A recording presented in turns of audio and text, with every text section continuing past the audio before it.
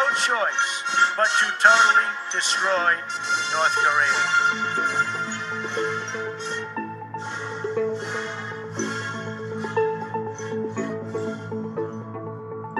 Hello, international military market enthusiasts. This is Mathew Beres, your host for Forecast Roundtable.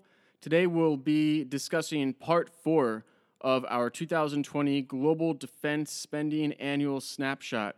Joining us will be Tom Dolzel, our Latin American analyst. Tell us about Latin America. Who are some of the big defense spenders in 2019? Yeah, so defense spending in Latin America in a lot of ways has been fairly consistent over time in terms of the hierarchy of countries that are really on the top level. Yeah. And so when you're looking at 2019, it's largely the same, but certain economic factors have shaken things up a little bit. Right. But so in the number one spot, first and foremost, is Brazil. And when you're talking about defense spending in Latin America, it's really Brazil first and then everyone else. And then everyone else. Right. Everyone else. So in 2019, Brazil was at about 28.6 billion U.S. dollars in terms of its annual defense budget, and that accounts for nearly half, around 47% of the entire region. Right. So it's really the major player. But there are a number of others.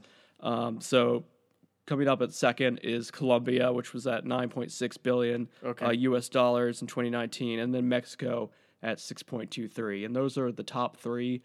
Other major players include Chile, about 2.6 billion. Cuba, which we estimated around 2.3, though it's fairly opaque, so that might not be exact. And then you also have Peru at around 2.2 billion. Argentina is traditionally a major spender, but economics have really hurt there this year. And they're having problems. It's one of the major shakeups, and they're not alone, but they're the most dramatic case. Yeah. And so, in 2019, for example, Argentina increased its defense spending in local currency by around 25%. Okay. And that might sound pretty significant, but that's just a veil on the fact that they're struggling against all the odds to control with the rise of inflation. Right. And even that 25% increase isn't getting anywhere close. Right now we're seeing, circa this month, 2020, we're seeing inflation rates in Argentina that are in excess of 50%. And so relative to, the 2018 to 2019 comparative spread, you're seeing nearly 40% fall in the real U.S. dollar value of Argentina's defense budget this year. Okay. And so that really kind of shook things up, and it really came at kind of the worst time for them. Yeah, that's important to note. And then the other wild card here, too, is Venezuela. Venezuela, yeah. In 2014, 2015, Venezuela was already in the midst of an economic crisis. Right. Inflation was already getting out of control, but their defense budget was generally valued at around 2.2 billion, so pretty significant for the region. Right. But by this point, circa late 2019, the IMF, was coming out saying inflation in Venezuela is at 10 million %. 10 million %. 10 million, it's hard to even conceptualize. That is. And so what does that even, what does that do to a defense budget? And that's compounded by the fact that, as the political crisis has gotten worse, the opacity with which the Maduro government releases budget figures and budget processes has just gotten worse and worse. And so it's very difficult to really accurately gauge what their capabilities are relative to their budget, and it's compounded even further. And this is something that's a problem in a number of Latin American states, but it's particularly bad in Venezuela, which is, the military owns a lot of assets, and so they have all sorts of informal funding mechanisms. And you have, it's very hard to estimate how much of that funding is going into the military, but even if it's going into the military, is it just going to maintain the loyalty of individual officers, or is that actually building readiness? Yeah. And, that's a real challenge. And then the one other thing I would, just as a interesting footnote, for many, many years, the Haitian military, which its military budget is tiny, even by regional standards, but 50% increase this year because within the year, really, you finally see the reestablishment of the administrative hierarchy of the renewed Haitian armed forces. Well, they have an armed forces now. Before Exactly. it was just the police forces, Right. right? Yeah. The institution was abolished, and its reinstatement is very controversial because of the history it's played in interfering with domestic politics. Right. And so it's going to be interesting there because now there is a budget in place. The manpower is finally coming onto active duty. Right. But that country is another one that's in the midst of another political and economic crisis. Always. So Status always, quo. indeed, but even worse than usual in this case. And so it's going to be interesting to see what happens with this brand new institution that is already controversial, right? And now is being given a significant pool of money by the standards of the Haitian government, and is that going to last? And Haiti, the other Caribbean, South American nations, they're not really focused on external threats. Venezuela might be one of the only countries that may be slightly focused on external threats, like Colombia or the United States or something like that. But we have these other countries, and they're focused on counterinsurgency, ISR, things like this, right? Precisely, yeah. Okay. I mean, when you're talking about the security environment in Latin America, you can basically break it into two halves, right? It's some of these major spenders. Brazil is really the big one. Chile, to a lesser, though still great extent. And those are the countries that are really focused on their conventional military frameworks, right? They have not only a certain status as regional powers, but they also have an international standing that they want to maintain and a power projection capacity that they think is appropriate for a country of their status and their economic largesse. And so really, when you're talking about the development of capabilities, it's really these handful of countries. Brazil is by far the number one, and I would say Chile is the second, that are focused on things like, surface warfare vessels, fighter aircraft. Almost all of the other countries in the region are really oriented around basically maintaining their manpower pools, and building their counterinsurgency capacity. And so, that comes in two elements, right? So these are countries that are facing fundamentally internal threats, like you said. The interstate diplomatic and strategic environment in Latin America is very benign by international standards. There's a handful of territorial disputes, but these are largely arbitrated and really have very little possibility of breaking out into open conflict again. It's just not likely. And like you said, Venezuela is the only one that is really kind of thinking about the possibility of an external invasion, and even that is really very unlikely, according to my estimates. So everyone else is looking at, to a lesser extent, militant groups, which are sort of this holdover from the ideological conflicts of the Cold War era. But really, we're talking about organized crime, right? Mexico, El Salvador. And these can range in sophistication, and also they usually, intermingle and interact with each other, from small localized gangs to extremely sophisticated international networks. And the onus on most of these states is really just getting boots on the ground and holding territory, because over the past 20 years in particular, what you've seen is that regional law enforcement bodies are simply too underfunded and therefore either incapable or so co-opted and so captured that they're just not sufficient to deal with the level of criminality that's occurring in countries with extraordinarily high homicide rates, like Mexico, like El Salvador.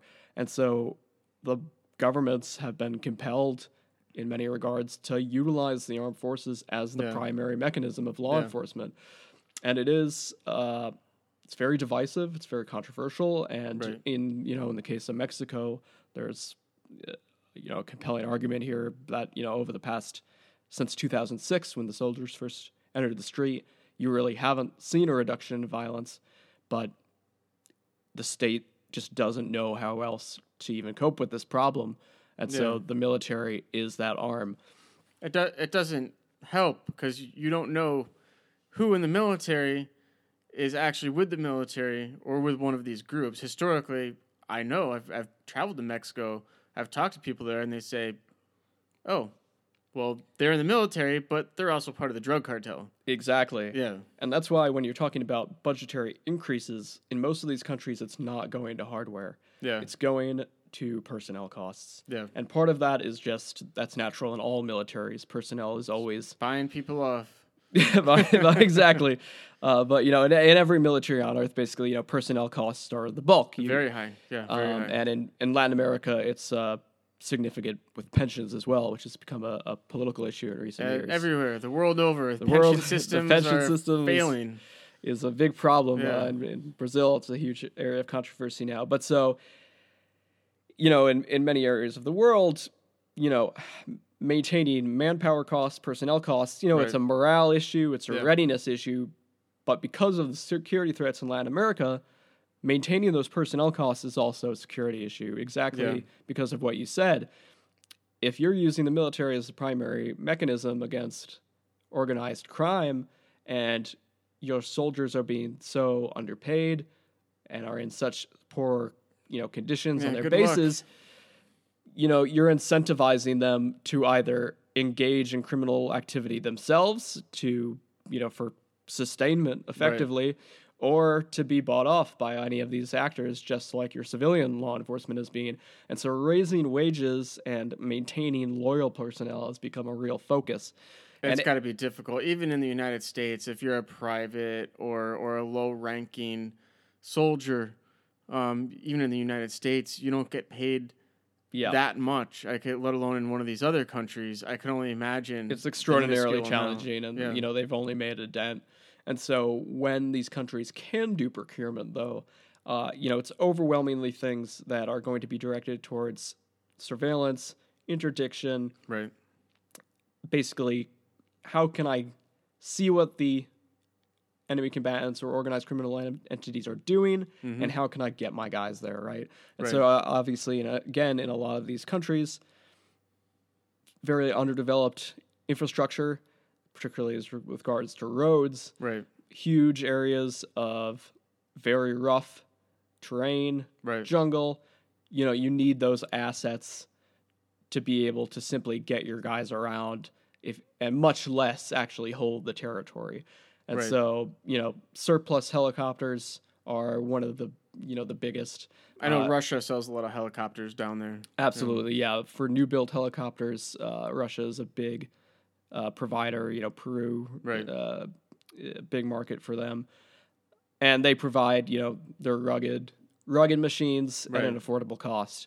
And likewise, you know, when countries are buying, you know, U.S. hardware, it's usually, you know, surplus UH, 1Hs and things like that.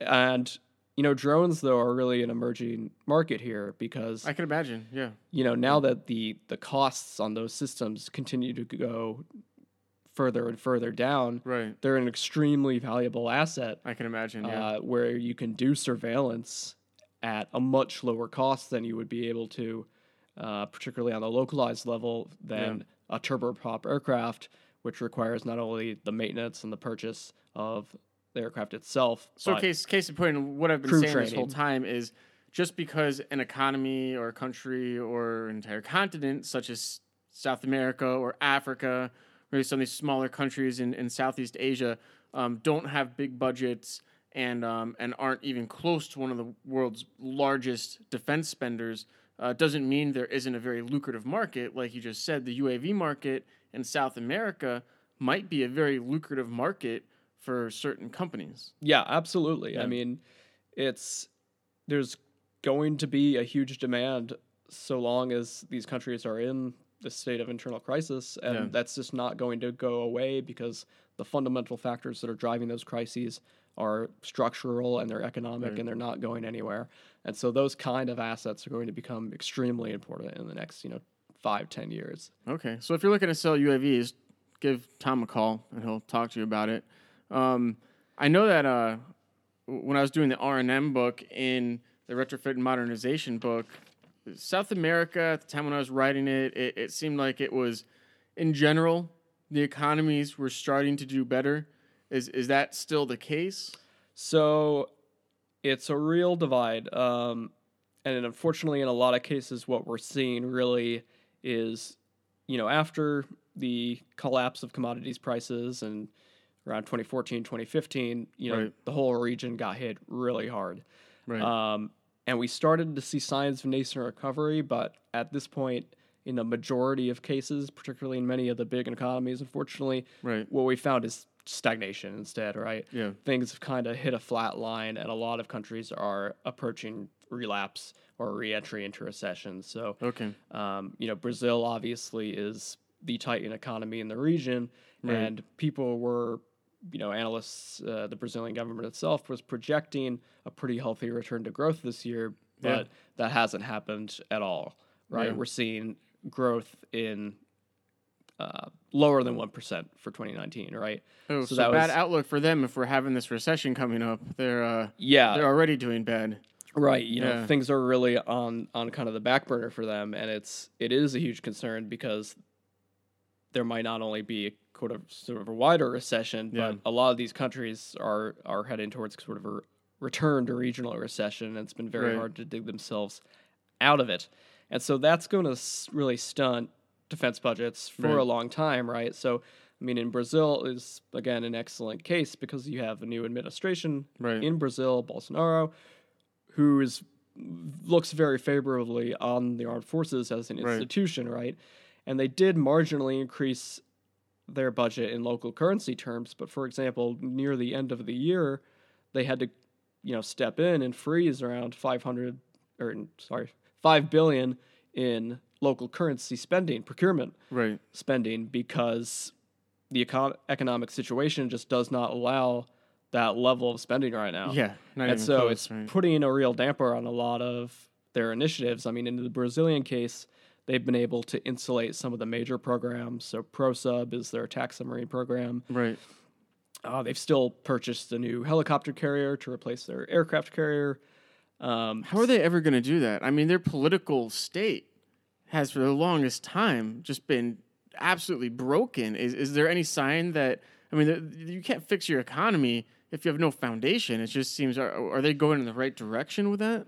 Well, my personal feeling, there's a certain level of, controversy as there is with anything, but my feeling would generally be no. Yeah. When Bolsonaro was elected, there was a lot of sort of hopeful chatter in the business community about how the liberalization of the economy would spur growth and investment. But I think what you've seen, in sort of practice is that there's much more continuity in how Bolsonaro is leading than there is a break. Right. And, corruption remains endemic both broadly within the economy itself, but within his administration in particular. Yeah. And a lot of the growth initiatives that are being pursued are not necessarily sustainable, right? I mean, we're looking at very high environmental costs, very divisive in terms of their social aspect, particularly as it pertains to indigenous communities, the Amazon, this sort of thing. Right. And, the government is kind of caught in a bind right now as well because they're inclined in many regards to cut down on public spending, and there is a debt issue, but there's also public anger at the reduction of public services and a fear that, if you start implementing austerity measures, what a lot of these other countries in Latin America have found, what a lot of countries in Europe has found is these austerity spending measures, they're implemented to spur growth, and they ended up actually... It becomes a worse situation. It compounds the structural problems insteed of fixing them. They don't seem to work out too well. No, public spending, the spending of the populace goes down, and it creates all sorts of new economic problems. And so, Bolsonaro's in this strange place where his finance ministry is sort of flirting with maybe doing some stimulus packages, but then they're also pulling in this other direction. And so, that's going to continue to be a real problem, I think. And it's going to take, decades to sort of sort out the structural factors there that are causing the problems. I mean, I can imagine it's difficult. A foreign company deciding they want to invest in, the Brazilian defense industry, as small as it is, or they want to make a deal with the Brazilian government and the military to, I don't know, sell them a new aircraft. And even if they have the money, which you definitely can't be guaranteed of, if they have the money, the political situation is so dangerous in terms of, a new administration coming in, things changing, the instability for investing your time and energy to work with the government. I just don't see a lot of people wanting to actually go in there and work with them. In that case. I mean, it's tough, and of course, this year it's been compounded by any number of things, right? So at the end of the year, we got this huge wave of protest activity across the region, and that was really the story that emerged out of Latin America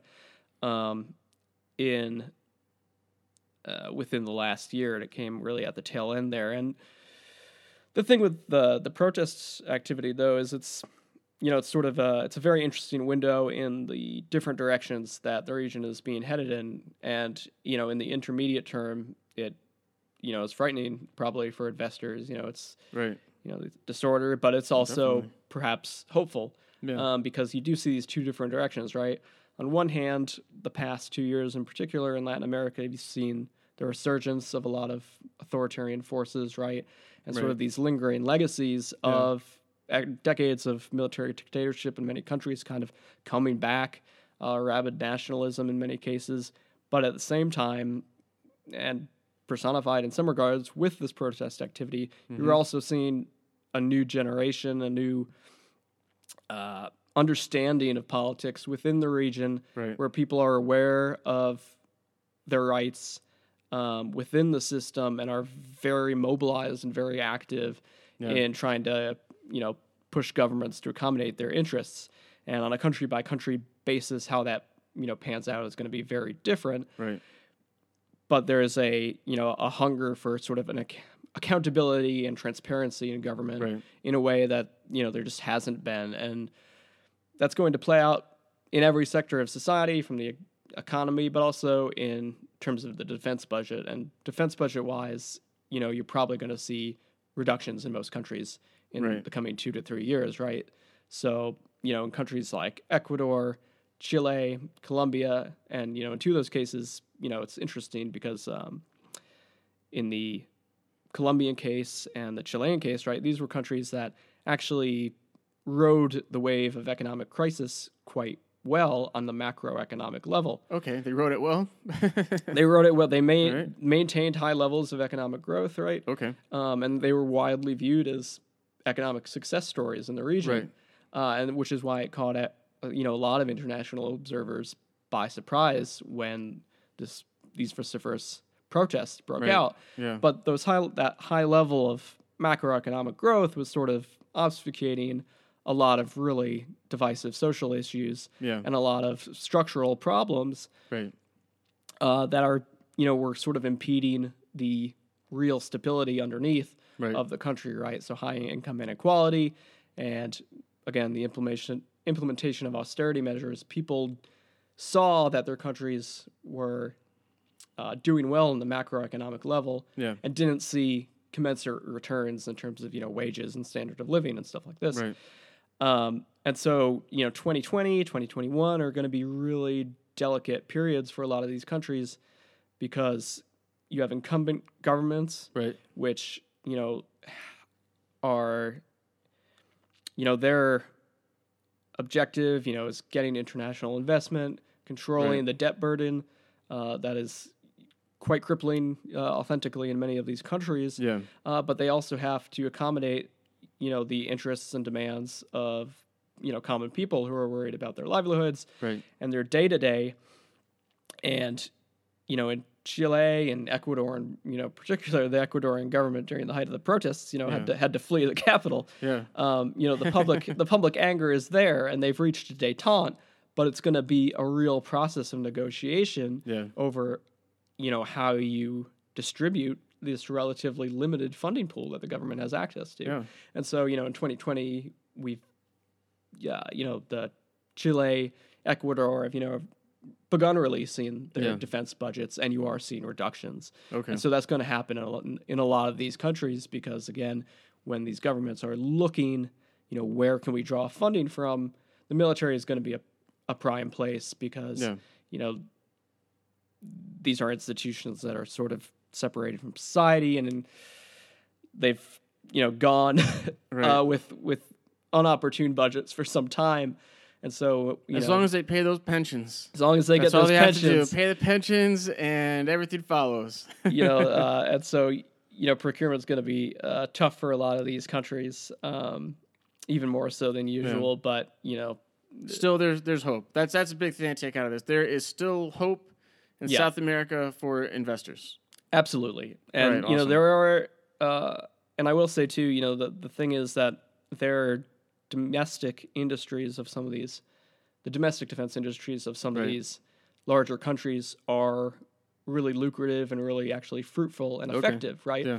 I mean, we've talked a lot about corruption and inefficiencies, but there is a lot of, really interesting work happening in the local defense sector, right? Yeah. So very successful multinational companies have, established very lucrative partnerships, right? I mean, Embraer is international success story. Huge. We saw this past year they formed this partnership with Boeing that has enormous potential. Yeah. In the ground vehicles market, you have Iveco, which has facilities in Brazil and has done very significant work both in terms of the civil market, but also armored vehicles. Right. The Colombian shipbuilding industry is doing a lot of interesting work on the regional defense market. Yeah. Offshore patrol vessels. Okay. And so there are a lot of these kind of up and coming regional defense contractors that you're probably going to see reach a certain level of international success in kind of middle income countries in terms of exporting I didn't know goods. That's and that's so great. It's good for you, South America. Exactly. And I mean, a lot of countries around the world are dealing, if not with organized crime, but they're dealing with low intensity conflicts, irregular conflicts, and so a lot of these tools and assets, things like the Super Tucano or some of these offshore patrol vessels are really well suited to Super Tucano, very popular now. Very popular. Everybody wants one. Exactly. I mean, cost effective, but also operationally extremely suited to its role. What these countries are looking for. And so there is, potential there for growth in the long term. Potential for growth. That's what we're all looking for. Yep. Tom, thank you. No problem. Thanks for having me. Thank you for joining us in the fourth and final part of our series on the 2020 Global Defense Spending Annual Snapshot. We don't know when the next podcast is going to be, but hopefully it's soon. If you want to be part of this podcast, if you want to come and talk with us about a very interesting subject in the aerospace or power systems or defense industry, give us a call at Forecast International. We'd love to talk to you.